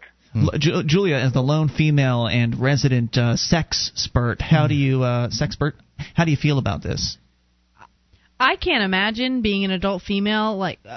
I have never known any females, and I personally have never had any sexual attraction to little boys age 15, let alone age 7. You've got to wonder how that happens. Sick. She sounds like she was pretty messed up in the head. Right, you got to wonder how that happens. Yeah. It's usually that they got molested or something, right? At some point, isn't that usually what? Cycle of abuse, possibly. Right. Yeah, something like that. Yeah. Very disturbing. Yeah. Well, I'm glad that you've at least come to terms with it and you're able to talk about it. And this is very real. I mean, it does happen and it does affect people. This is far too young this is far too big of an age disparity and far too young for it to happen with boys. Yes, sure, young boys in the ages of 12 or whatever, they want to try these things out. But they'd be high-fiving each other. Is a whole different ball game. And the fact is, women don't get caught for this stuff. Probably not. It just doesn't happen. Or if they're caught, it wouldn't be believed, right? Why would a young 18-year-old girl go and do something like that? In most people's minds, it's just not even possible. Well, and then years later when I was in middle school, we had a situation where one of the kids delivered newspapers, and the lady said, well, I don't have any money, but come on in here and I'll pay you in another way. And she basically raped this kid or molested him or whatever. And he was, 12, I guess, or so. And this kid was traumatized. The lady went to jail. Wow. And every boy in the school was saying, oh, he's so stupid. How stupid can you be to be all torn up and traumatized over that? And I just remember thinking, man, you don't even know. Well, yeah, when it's not a choice, then it's traumatic. Choice. I mean, if he'd gone in there and said, all right, sure, sweet cakes, then it'd be no problem. I'll cover your 50 cents or whatever. I mean, newspaper subscription. Yep. That doesn't cost a lot. All right, man. Anything else you wanted to share with us? No, that's it. Just thanks for letting me talk about that. Thanks for the story. We appreciate hearing from you. In this newspaper story, though, likely what happened is she said, come on inside, I'll take care of it. And then, she talked him through it, I'm sure. I'm sure the kid didn't say, no, stop. It just doesn't make sense. Kids are easily manipulated. Right, and that's the reason, Ian, that I am, I'm for statutory rape limits. Oh, boy. 800-259-9231. That's the SACL CAI toll-free line. It is Free Talk Live. We can continue this discussion here in moments. You can chime in here as well and bring up anything. It is Free Talk Live. This is Free Talk Live. You can take control of the airwaves via the toll-free number at 800-259-9231, the SACL CAI toll-free line. It's Ian here with you. And Julia. And Mark. And you can join us online at freetalklive.com. All the features there are totally free, so enjoy those on us. Again, that is freetalklive.com. And if you like the show, by the way, and you want to help support Free Talk Live, then you can become an amplifier at amp.freetalklive.com. Just go over there, get signed up for as little as $3 a month, and it helps us out. We take that money in and reinvest it into the show, getting on more radio stations across the country and bringing more internet listeners on board, and thereby spreading the message of freedom as far and as wide as possible. So go to amp.freetalklive.com and you'll learn about the perks you can get, like access to the Amp-only call-in lines, chat room, forum, and more. All of that comes along when you become an amplifier at amp.freetalklive.com. We are talking about what the original story was in the UK, where they're going to be checking the backgrounds of any adult who can come into contact with children.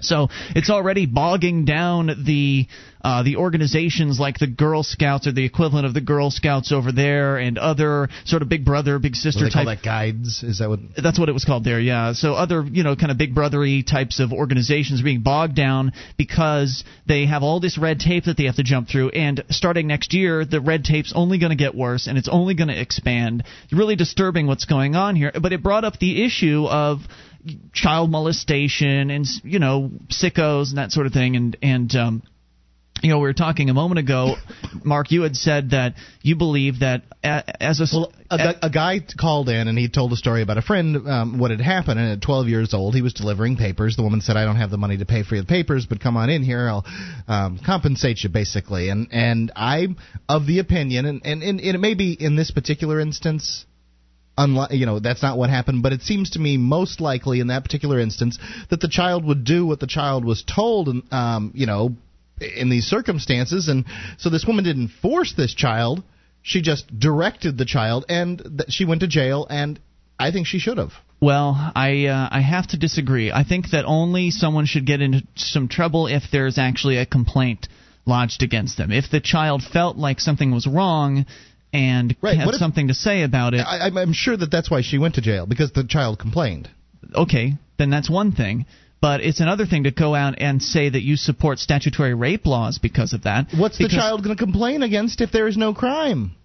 The crime would be statutory rape. No, statutory rape is a law. It would be more like rape. Yeah, it would be unwanted. Molestation is when you do not want the sexual advances. That's what molestation is. And I'm sure that the woman's lawyer would argue, look, what's the lady supposed to do? He didn't object. He, got undressed when he was told to get undressed. What's she supposed to do? Okay. She thought she was giving, prop, and in the society you're talking about, it would be just fine to compensate your, anybody you want with sexual favors. Is that not so? If you're talking about consenting people, then I don't see what the problem is. And basically what I'm talking about is someone being too young to consent. And you're saying that statutory rape laws are appropriate in that they would determine what that age is when someone is, in your mind, too young. At some point. And I'm sorry, it's an arbitrary number set by government bureaucrats. Sure, it's arbitrary. And there are different ages. And I think the government bureaucrats have set it too high and make foolish choices on it. A young person can have the same age as another young person, but be mentally more able to handle more serious decisions. So having an age set is just not fair to people. Do you think that this boy was molested?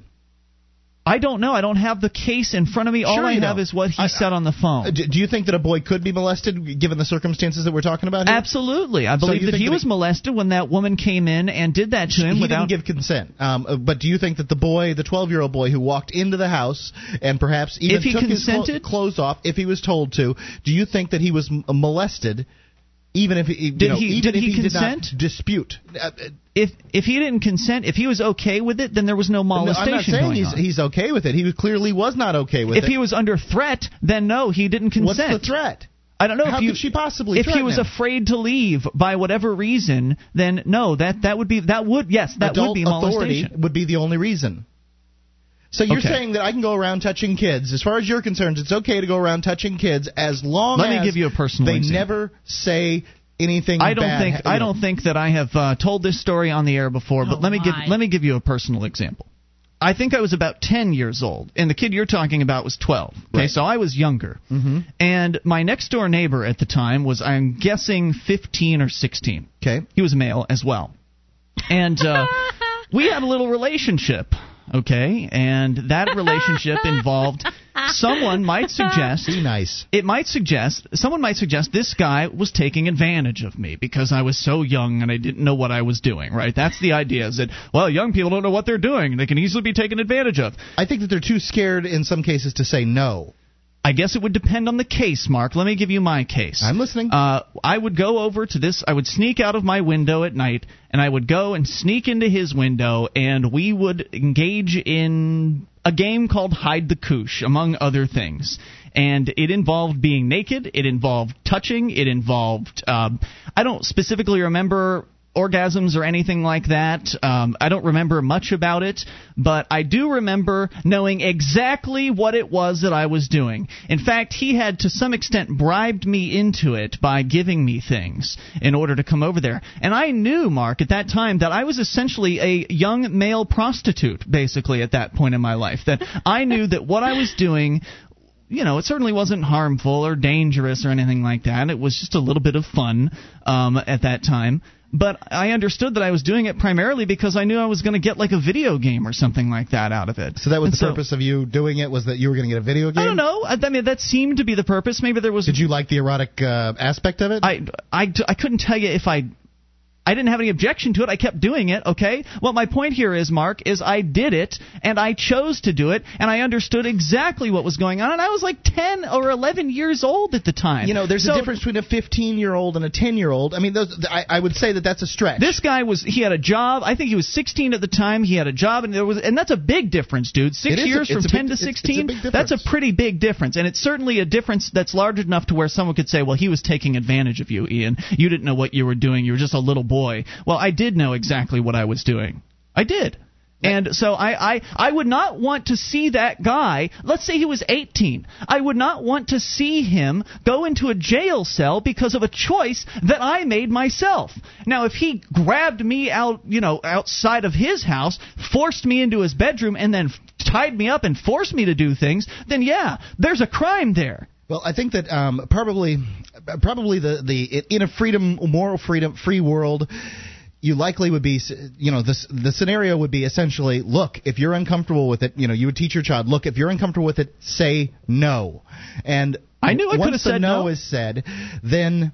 that's the magic word that stops it all. I could have said no any old time. Could have walked right back out that window. Understood. And I don't have a problem with a scenario that you're talking about. If two parties consent in a manner that that doesn't bother me in the same way that it does when a child's being taken advantage of. Well, then stop it then, because you cannot. If you just said that doesn't bother you, then you can't support statutory rape laws, because statutory rape isn't real rape. It's just a law that says that if you have sex with somebody under the age of X, then you go to jail.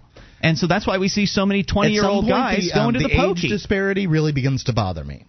6? At some point, the age years. Yeah. 6 years old. That would bother you. Not if it was an 8-year-old and a 6-year-old playing erotic games. I know that happens. Julia, you were a young lady at one time in your young teens, and you got involved in some sexual things, did you not? Yes. Okay. Were you aware of what you were doing? Yes.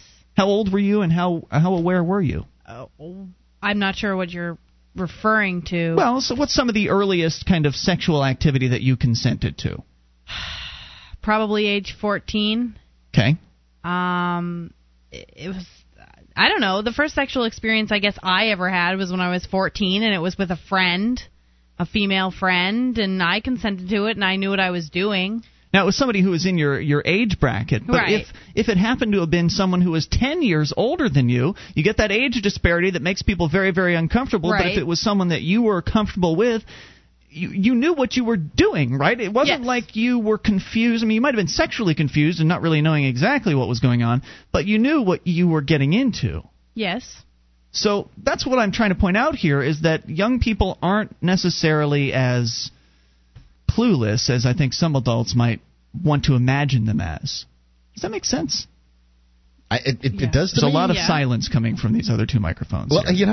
Were you shocked by my story or something? It's a shocking story, sure. Okay. But I don't have a problem with young people having sexual experimentation with each other. I know that happens. You're never going to pass a law against it.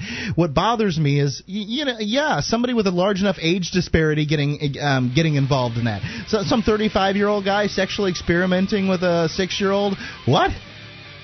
It's pretty sick. I believe those people should be ostracized. I believe they should, yeah. Maybe you could get custody of their kids or something like that, but I don't care about their kids. Putting them in a jail cell isn't going to... I'm talking about the kids that were molested or whatever. Putting them in a jail cell isn't going to do anything to help them. It wouldn't have helped the guy that did that to me. More coming up. Hour 3's coming up. It's Free Talk. Provider and licensing details are available. If this is your paycheck and this is your debt, what are your options? File bankruptcy and tread water the next 7 years? Or make a call for Care One Credit Counseling Services and start getting out of debt today.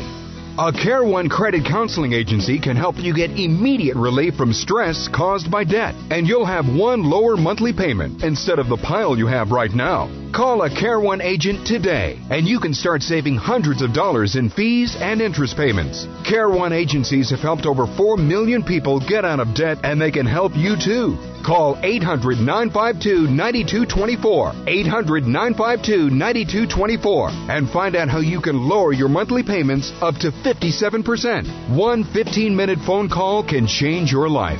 Call 800-952-9224, 800-952-9224. This is Free Talk Live. It's your show. We're launching here into hour number 3 of the program. The toll-free number is 800-259-9231. That's the SACL CAI toll-free line, and it's Ian here with you. And Julia. And Mark. And you can join us on our website at freetalklive.com. All the features on the site are free, so enjoy those on us. Again, that is freetalklive.com. Let's go to your phone calls. That's what the show's about. And talk ladies first to Betty in North Carolina. You're on Free Talk Live. Hello, Betty. Hello there to all of you. Hey, what's on your mind tonight? I'm kind of nervous about the subject you're talking about because I was raped when I was 12 years old by 3 different neighborhood boys. Oh, my. At the same time, or? I had 2 at the same time. The third one didn't do it, but I kept telling them no, because I knew it wasn't right. Oh, dear. And I was forced to do it. And I was told that if I would have said anything, I would have gotten in trouble. Yeah. That's a real crime. Yeah, that's a real crime. But, that's what they often say is you're going to get in trouble. Something bad's going to happen. For many years, I never said anything to my parents or nobody, and they're both deceased now. I ended up going in for treatment for codependency, and that's where it all came out at, and I was able to talk about it then. But I had felt so ashamed in that I thought it was my fault. Oh, yeah, there are a lot of people that feel that way after a situation like that, and of course it's just not the case. And how sad and how tragic. What do you say to that? Not much. It's just awful. Were you? It's a shame. Were you outside at the time and they just sort of accosted you? And how did that come about? They coaxed me going into a garage. And they trapped you there? Yep. Wow. Did you have any idea they were like that? Were you okay with them before that instance? You didn't suspect them. That you obviously went into the garage. You weren't. I didn't expect that because I had always played around with them and everything, and I never expect them to do that. So awful. Why do people do that? Well, young men sometimes their energies outpace them. Betty, any other thoughts for us tonight? I don't know where else to go. I mean, it's a rape story, and I feel terrible about it, so I don't know what else to do. No, there's no other thoughts. Are you a little better now that you've had some treatment? Are you able to have sexual experiences at all without problem? Yes, I'm able to talk about it now, and I'm married. Well, that's good. So I feel comfortable with it now. My husband is very humble and very understanding. So, did you ever find out what happened to those boys? I mean, did they move out of the neighborhood? Did you have to see them every day of your teenage life? I mean, what was that like? I saw them all the way up till I was about 17 years old, and I stayed away from them. I bet. And, imagine you did. Very scary. And finally, they moved out of the neighborhood, and I was okay with that. But it still bothered me inside, and I never told nobody. Betty, thank you for the call tonight. I'm glad you called to share that. I'm sure it's not easy to do. And the sooner you can get the information out, the better. It's tragic, but who knows if it happened to some other girl? I mean, maybe they had such a good time they did it to somebody else, and if you can stop them, then that's what needs to be done. That's a great point. But like she said, and like the earlier caller said, you're scared of things that may not necessarily be rational, but you're scared of what might happen. The guy that called earlier was worried that his father was going to kill the person that did it to him. And sex is such a taboo topic for a 12-year-old that, I mean, I had a situation when I was younger, and it wasn't rape. It was nowhere near as serious as this lady's situation. But I had a friend who I used to hang out with. It was actually one of my best friend's older brother, and I was 8 and he was 13, and he used to... I can't even really remember, and I'm not traumatized by it in any way, but I remember being uncomfortable while it was going on. He would push me down on the bed, and he would rub himself on me, and I didn't talk about it. I was terrified to talk about it. It's just wrestling.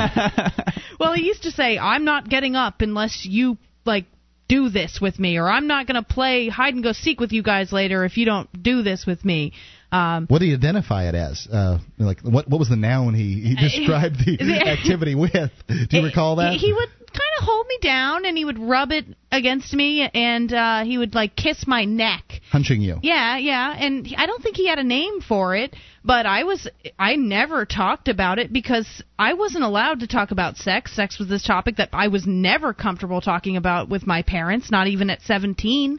So it was kind of like, oh, well, I don't want to say anything because, I'm not supposed to do that kind of thing. And, I was never comfortable talking about that subject. And this is one of the reasons that I extol parents, sex. Please talk to your kids about sex. Exactly. I was not comfortable. My mom still doesn't know, and I mean, it doesn't matter. I'm fine, and I have no reason to tell her. But letting your mom know would be of no there's no reason for me to tell her. But I mean, I still thought about it when I was a teenager sometimes, and I never talked about sex with my parents. So when you say you thought about it, did it ever bother you? I think it bothered me when I was 8 to 10ish, and only because I didn't really understand what was going on. So you're confused somewhat by the subject. Why does he want to hold me down and do that? Exactly. Right, because you couldn't talk, you didn't feel like you could go talk to mom about it. You ended up staying confused until you finally ironed out the issue on your own. And I actually I put a stop to it myself. At one point in time, I just stood up for myself and said, hey, get off me. No, I don't want to do this, and walked away. And it never happened again. At age 8, you were able to stand up for yourself. Yeah. And it wasn't, But you can't draw any conclusions from that either, because there's certainly 12-year-olds that can't.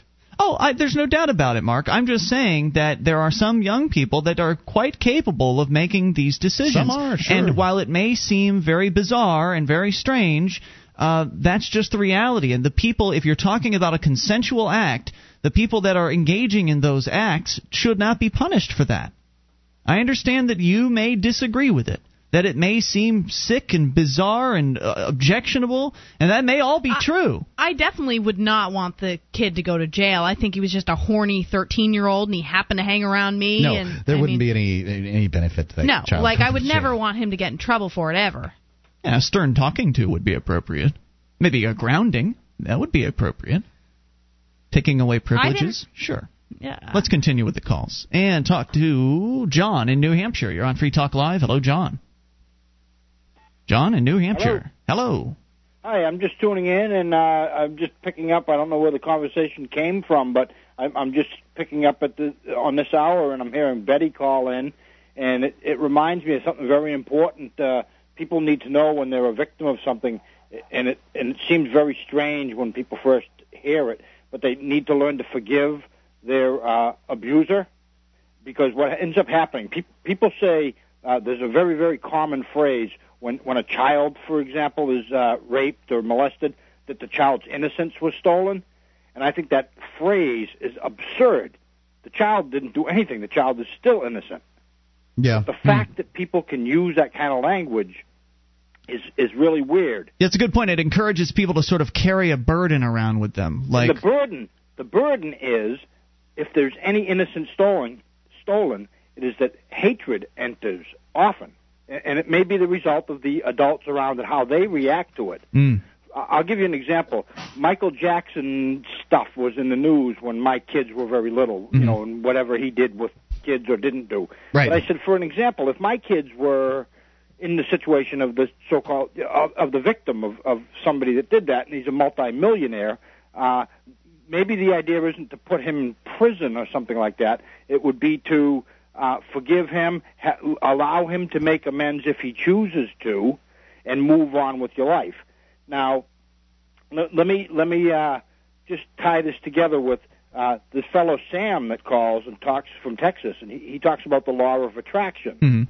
And we went to a talk at the Porcupine Freedom Festival where he did a talk on the law of attraction, and there was a thing where it showed the face of a person taking the ticket off of the automobile that he just got. What happens is, if that's the focus, and I didn't get to say at that point, the circumstances that we talked about, well, it's not so much the circumstance, it's how you respond to it. Yeah. If you can allow, and I did say, if people can cause you to hate, they can control you. So what ends up happening, for as long as you're going to hate that person and hold a grudge, that can hide other things. And I'll give you a personal example. I want you to do that in a moment, John. Hang on. 800-259-9231. I agree with where he's going on this. Holding a grudge and hating somebody for the rest of your life is only going to eat away at you. Yeah. Hate hurts you. Yeah, they're not going to feel it. They're not going to feel your hate. Nope. More coming up. You can take control. We'll hear more from John and take your calls as well about whatever's on your mind at 800-259-9231. This is Free Talk Live.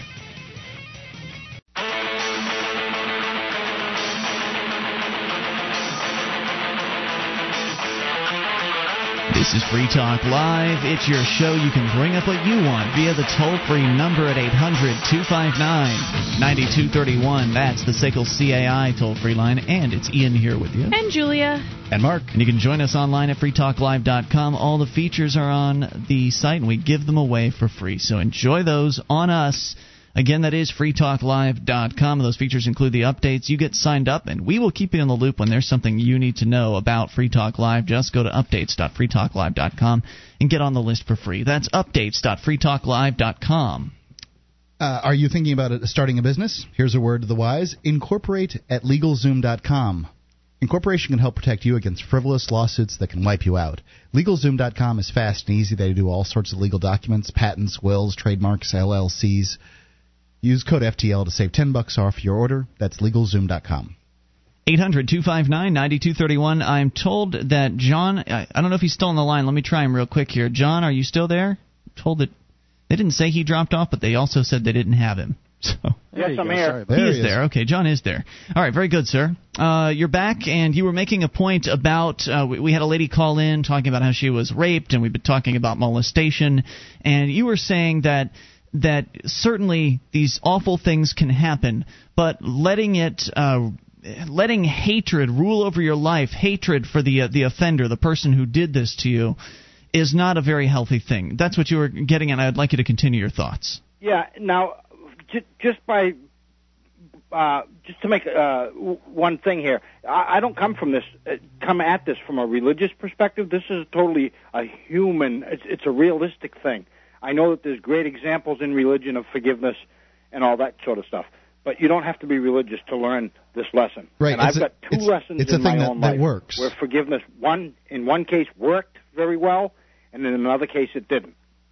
When I was a boy, my brother, who's a year older, died in an automobile accident. They were teenagers. They were driving around, fooling around, and of course, the police, the state, the prosecutor, and all that want to go after the driver, and that sort of stuff. Okay. I think motivated by the young people in the family and our friends, we decided and talked to our parents and talked to they talked to the police, the prosecutor, whatever. We asked and almost demanded that the driver not be prosecuted. It was an accident. Things go wrong in life. Sure. And that was an important lesson. And I think that all of my siblings and our friends dealt with this much better than if we had done harm to the person who had not intended any harm. Yes, my brother knew the type of driver that he was with. They were reckless teenagers. Sure. If my brother had been driving, it could have been him. But we didn't look at what it might have been somebody else. We just looked at what was the appropriate response, and it certainly wasn't to punish somebody who made a mistake. Nope. What happens when you do that is you don't make yourself whole. It's one thing to get restitution because then you're at some level making that other person whole again. But by just punishing someone, by simply taking away their freedom, all you do is you destroy their value. So you had something of value destroyed in your life, and so in return, many people would go and destroy another person's value, but that doesn't help anybody. That doesn't make anything better. It just makes their life that much worse. And destroying value for value just results in more people losing their value, and it's not healthy. Right, eye for an eye makes the whole world blind. There you go.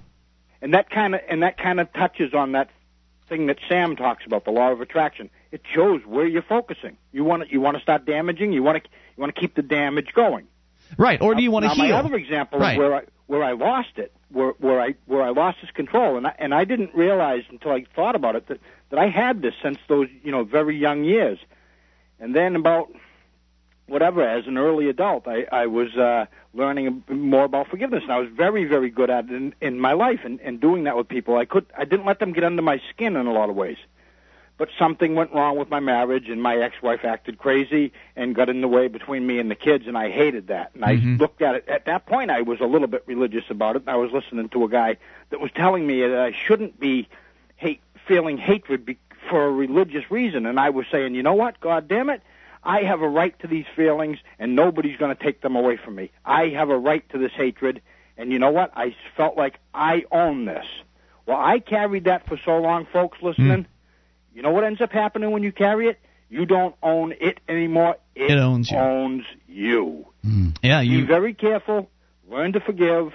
It's not easy. It might sound crazy. And now, later on in life, not that I'm very old, but later than it was then, I've actually just recently read a thing about forgiveness, and it bops me over the head. I said, that's crazy. They should actually think a kind thought about the person. You've forgiven them.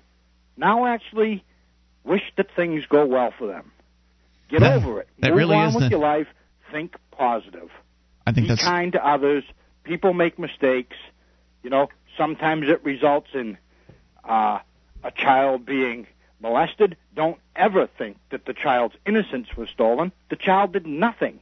That's like blaming the child, and that's where right, and then you give the kid this burden. Blaming the child. Yeah, and then you give this kid this, the burden of the idea that they had their innocence stolen. They get to carry around with them for as long as they feel like carrying. And this is where hatred may enter. When people are told that they're a victim. Hey, it's an imperfect world. It's an imperfect life.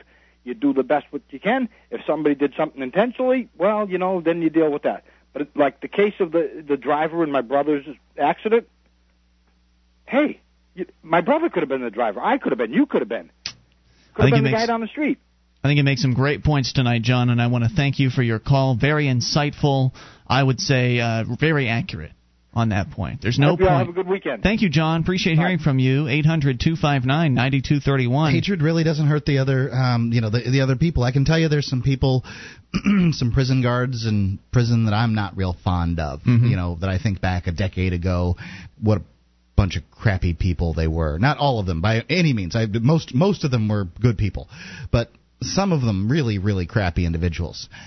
Their life is not diminished in one iota by me thinking about or harping on what those people did to me or how they treated me or how they treated other people. It's just going to give you an ulcer. Yep. It's just going to cause you problems. I mean, if you focus on that kind of negativity, it's really just going to carve out a hole inside of you. I mean, not literally, but mentally. And it could really affect you physically. Oh, yeah. If you're focusing on negativity like that, you could start to feel sick more often, and that anger could manifest itself in all kinds of nasty ways. I think there is a natural grieving time where when something terrible happens to you at first, you're most likely going to feel angry. You're going to feel probably a bunch of things. Yeah, the important thing is to get over it. Yeah. Grieve and get over it. Move on. 1-800-259-9231 is the SACL CAI toll-free line. You can bring up what you want. We go to Brett in Colorado. Brett, you're on Free Talk Live. Hello, Brett. Hello, can you hear me? Yes, sir. What's on your mind tonight? Well, I wanted to bounce something off you all. I happened to get a loan offer in the mail at the same time as I got my newsletter from Monex, and they're the folks I buy my gold and silver through. And I was thinking to myself that loan offer was for 8%, fixed rate. And I was thinking to myself, this might actually be a way to, rather than just holding off loss of value through inflation, actually profit a little bit. I'll let you tell us more in a moment. Hang on. More with Brett. Your calls as well about anything. It's Free Talk Live. Our archives, website, and podcast will continue to stay free. But if you think other people deserve to hear this show, consider becoming a Free Talk Live amplifier for just $3 a month at amp.freetalklive.com. Help free some minds. Visit amp.freetalklive.com.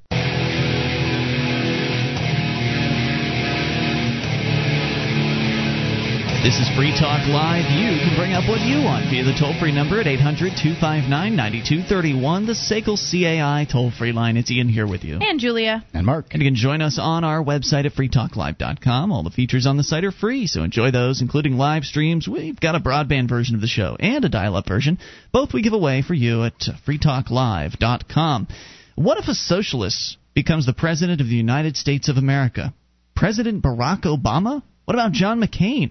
The North American Union, unconstitutional gun and drug laws, a national ID card? What's your trigger point? If it happens, what will you do? Or at this point, it seems like more like when it happens. What will you do? The Free State Project participants choose what event will trigger their move to New Hampshire to join the fight for freedom. Check it out at freestateproject.org. That's freestateproject.org. As we go back to Brett in Colorado. Brett, you're back on Free Talk Live. Hi. All right, so you're telling us something about gold and silver and something like that. Buying on credit. Yeah, well, I was contemplating a de-risk scheme of sorts to manage to profit off of gold and silver investment, as in actually increase your wealth rather than store it through using debt, basically through using underrated debt. Because I got a loan offer in the mail for 8% fixed rate loan, and I was contemplating the possibilities of using that to buy, say, silver, and then paying off the loan by selling the silver bit by bit as the loan payments came up, and hopefully at the end I'd have a little silver left over after paying off the debt, and that would be actual real profit. And it seems to me that might be even more profitable than investing that money in the stock market or some other. How much silver do you have now? I'm sorry? How much silver do you have now? I only have about 20 ounces right now. So you know that there's a bit of a premium on buying coins and that kind of thing, and I mean the people that buy it. The thing is that there's people in the business of buying and selling silver, and those people they get the sort of the premium. Unless you make a significant profit on the silver, then they're gonna make the profit in the buying and selling. So you're saying that unless you're buying like buying for long term. Yeah, you have to buy bulk silver. Selling a little bit of it at a time is, you're not going to get the biggest return. Yeah, if that was a way to make money, people would be doing it like crazy. Well, it seems like, I mean, if inflation's, 10% and this loan, has an interest of 8%, then there's 2% margin there, and that's considerably wider than the margin on most bullion.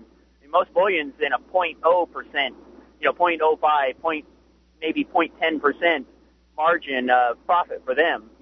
Basically you'd both be profiting actually at the expense of the poor staff loaning you the money, which would be I forget where the offer came from, but right. It's an interesting idea. Yeah, I don't know. I'm not gonna give it a shot. I'm not going to advocate it. I don't know. Let us know how it works. Hey, maybe it'll work out for you. You can start one of those programs where you can advertise with us and like call this number to find out how you can get rich quick, and it'll actually work. Who knows? Thanks, Brett. I might make more money off of that than the actual gold and silver, huh? Brett, thanks for the call. Yeah, that's probably the case. Thanks for the call, dude. Appreciate hearing from you. Separating the rubes from their money. That will definitely do it. What is it? P.T. Barnum is quoted as saying there's a sucker born every minute, but he didn't actually say that, did he? I don't know. I believe that is misappropriated to him. Anyway, we continue. However, there is a sucker born every minute. We continue here with your calls. Let's talk to Ryan in Manchester. You're on Free Talk Live. Ryan. Hey, guys. Hey, what's on your mind tonight? I'm over here at Murphy's right now. Congratulations. In case you can't tell. I just got back from my official interview with the Manchester Police Department. Okay. On the open carry incident. Oh, that's right. Was it 2 weeks ago? Yeah, Mark, you actually mentioned earlier in the show tonight that Ryan was going to be going to this meeting. You didn't mention him by name, but you were one of the 4 people that was detained and harassed by the Manchester Police as they, did background checks on your guns or ran numbers or whatever. Didn't they detain you for something like 20 minutes? How long? More like 45. 45 minutes. Wow. Yes, and it was completely illegal. I tallied it up, and there's between state and federal, there's about 35 laws and about 5 or 6 constitutional articles that they broke in it. And I got to talk to a nice little bureaucrat today about how I felt about it. And this was where, at the police department? Yeah, me and 1, 2, 3, 4, 5, 6, 7 other guys had a nice little open carry demonstration out front before, during, and a little bit after. Good idea. Rub their noses in it. Let them see that. Look, you're not backing down. Citizens carry guns. No one's getting hurt, and you're breaking the law. The lawman. Yeah, but nothing will happen to them for breaking the law. They can break it with impunity. What can you do except rub their noses in it? Yeah. How did the meeting go? About as you would expect, because it's a quote-unquote internal investigation. Dave was with me, and they wouldn't let him follow me in with the camera. That's sure. Dave Ridley from RidleyReport.com. Yeah, because you don't have the right to be able to record this stuff. Oh, of course, because it's internal. Not only that, but at first he wanted to search my pockets. We finally compromised, and I emptied my pockets in front of him so that I could prove that I had no recording devices on me. Wow, how paranoid. Yes, and then did one of your if they weren't doing anything wrong, why would they be worried about being recorded? Yeah, so were you all alone? They wouldn't let any of your friends come in with you? Right, they wouldn't let anyone go past the lobby. So they are totally controlling every aspect of this encounter.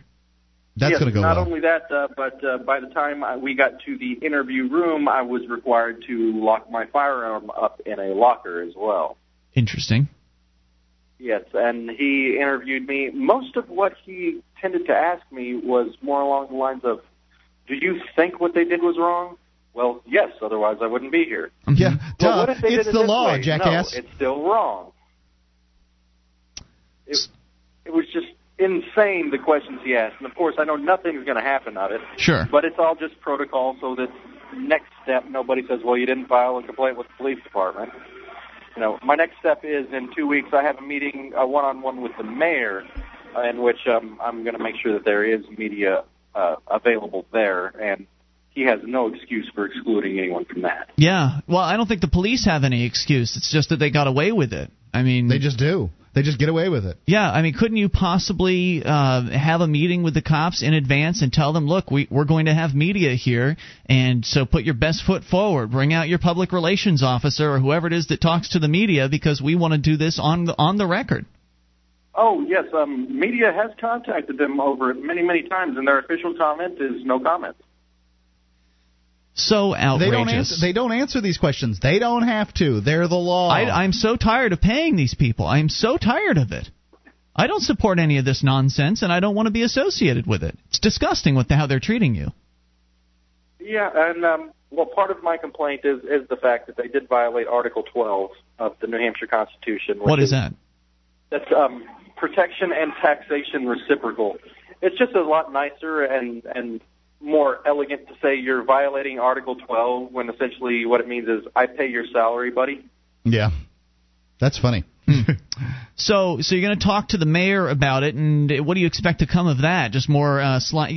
I've seen footage of this guy, Mayor Ginta, and he's just another slimeball politician. So I mean, he's going to probably just spit out some nonsense to you about how he's really sorry about it or he's whatever. He's going to say as many words as possible and as little bit of content as possible. You know, the police were just doing their jobs. They're just trying to keep people safe. Hopefully you can understand that, blah, blah, blah, right? What are you going to do then? Well, I have 3 requests to be met, and then I will be happy. First is a full apology to myself and everyone else involved. From who, the mayor or the cops? Both. Okay. Well, from the mayor especially, because after this happened to Dave Ridley last fall, the mayor took ownership of the situation, said he was going to handle it and make sure it didn't happen again. So now he's culpable. Okay. And don't forget, by the way, for everybody listening, that the mayor received a great deal of help from the Free State Project members, like people, he did. Free State Project members in getting elected. He knows these people are important, and he's not going to he'd be a fool to just forget about What are the other 2 things you're looking for, Ryan? Secondly, retraining all the police officers on the force on Article 2A, which is the right to bear arms. Okay. New Hampshire Statute Section 159, which is the firearm statutes. And the freaking Constitution and the fact that they can't just stop someone on the street and detain them. I want to find out what the third thing is here in moments. Hang on, more with Ryan. The gun stop in Manchester. We'll find out the latest at Free Talk Live. This is Free Talk Live. It's your show, and you can bring up anything toll-free at 800-259-9231. The SACL CAI toll-free line. It's Ian here with you. And Julia. And Mark. You can join us online at freetalklive.com. All the features on the site are free, so enjoy those on us. And if you like the show and want to help support Free Talk Live, then we ask that you shop with us at amazon.freetalklive.com. Enter Amazon through that link, and Free Talk Live will get a percentage of your purchase. Doesn't matter what you buy. Brand new, used, 41-plus categories that you can shop in. Free Talk Live gets a cut if you shop starting at amazon.freetalklive.com. As we go back to Ryan in Manchester, Ryan is one of the early movers as part of the Free State Project, and someone's yelling in the background. Ryan, you got into an incident with the Manchester police recently where they stopped you and a few friends who were on the street and harassed you for to the tune of 45 minutes of your life. Now, I don't know about you, but my time's pretty darn valuable. I think maybe you should bill the police department. How do you feel about that? Yeah, I actually thought about that. But really what I'm concerned about right now, I'm trying to be civil about it. Yeah. There are people calling me radical. I'm thinking I'm being way too moderate in the situation. What are they calling you radical for? All you've done is gone and filed a complaint and scheduled a meeting with the mayor. Oh, no, I'm radical because I don't think that guns are evil. Oh, I see. Yeah. Do police officers think that guns are evil? My 3 requests. What was that? I'm sorry. Oh, I said all I have are my 3 requests. The first, an apology. Second, retraining of the officers. And third, a policy to terminate officers who repeatedly do this crap. Wow, you are never going to get those. I think that's completely reasonable. I think it's completely reasonable, but you're never going to get them.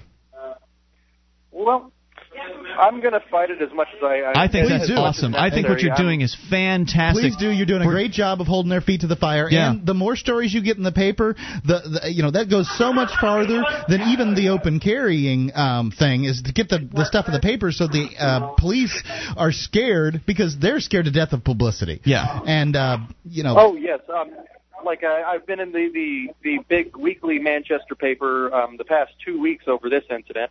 Yeah. Scheduling another open carry litter pickup this Sunday. I think it's fantastic. You're keeping the ball rolling, which is what's so important. We touched on this earlier, whereas if this happened to someone else in another state, I'm going to have the board op pot you down because there's just too much noise in the background there. But what we were talking about earlier is how if this had happened somewhere else, if it hadn't happened here in New Hampshire where all these wonderful liberty activists are around, then it would have just gone, that would have been it. It would have been over. I mean, there would have been no way to keep any pressure on anybody over this, and that's what you've managed to do. You've managed to pull out news coverage. You've managed to keep the pressure on, and you're going to keep it up. And I say more power to you, Ryan.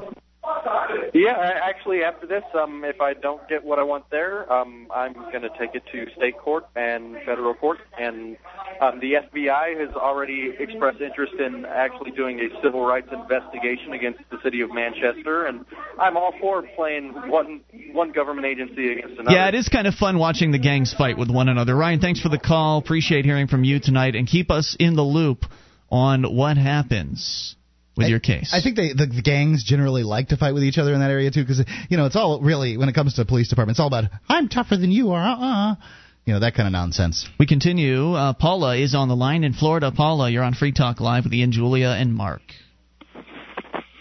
Paula? We hear you. Yeah. Hey, what's on your mind tonight? I was told tonight to get on a website, allamericangold.com. Yes. And they said you're going to be livid when you see this. What is it? Well, he wouldn't tell me over the phone, but he said get on it, and he says you're going to be livid when you see this. So you don't even know what this is. It's about something that has to do with the gold, but anyway.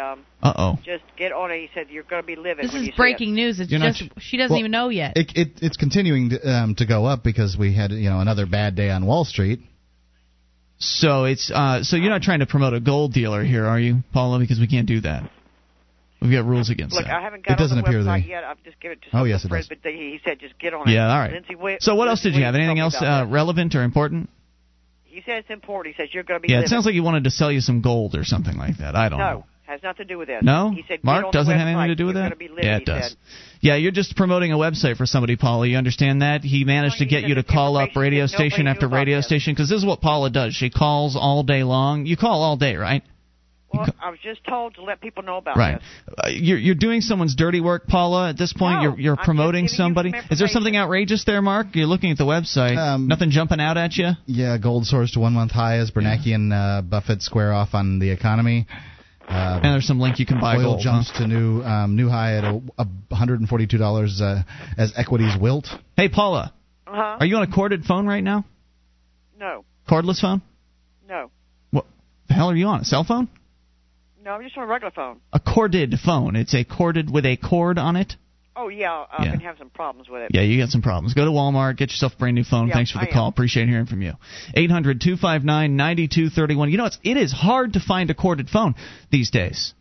If you go to Walmart, they might not actually even have a corded phone. Yeah, as a salesman, when I make my calls, I want it to be crystal clear. I don't want anything to be between me and the client, and myself. I don't want them hearing any noises or any drops or anything like that. So I don't like a cordless phone. And it can be difficult to find a phone with a cord on it, a good one. Well, and if you're making a bunch of phone calls, as you do with your sales profession, you can't have a cordless phone. You're going to be swapping batteries out and stuff. They're just not going to last. So I had to search and search and search to find a corded phone for my office. It was amazing. Anyway, so it sounded like what Paula was doing there was just promoting a website for someone without really realizing what she was doing. I guess someone was taking advantage of her. That's kind of sad. Don't take advantage of nice old ladies. 800-259-9231. Vince on the line in Indy. You're on Free Talk Live. Vince. Yes. Hey, Vince. What's on your mind? How are you guys doing? Hey, great. What's up? Listen, I wanted to discuss something with you about these two Supreme Court hearings or decisions they came up with Thursday about the death penalty in Louisiana. Okay. And the Exxon Valdez case. I'm not very familiar. Both of these cases were decided by local trials by jury.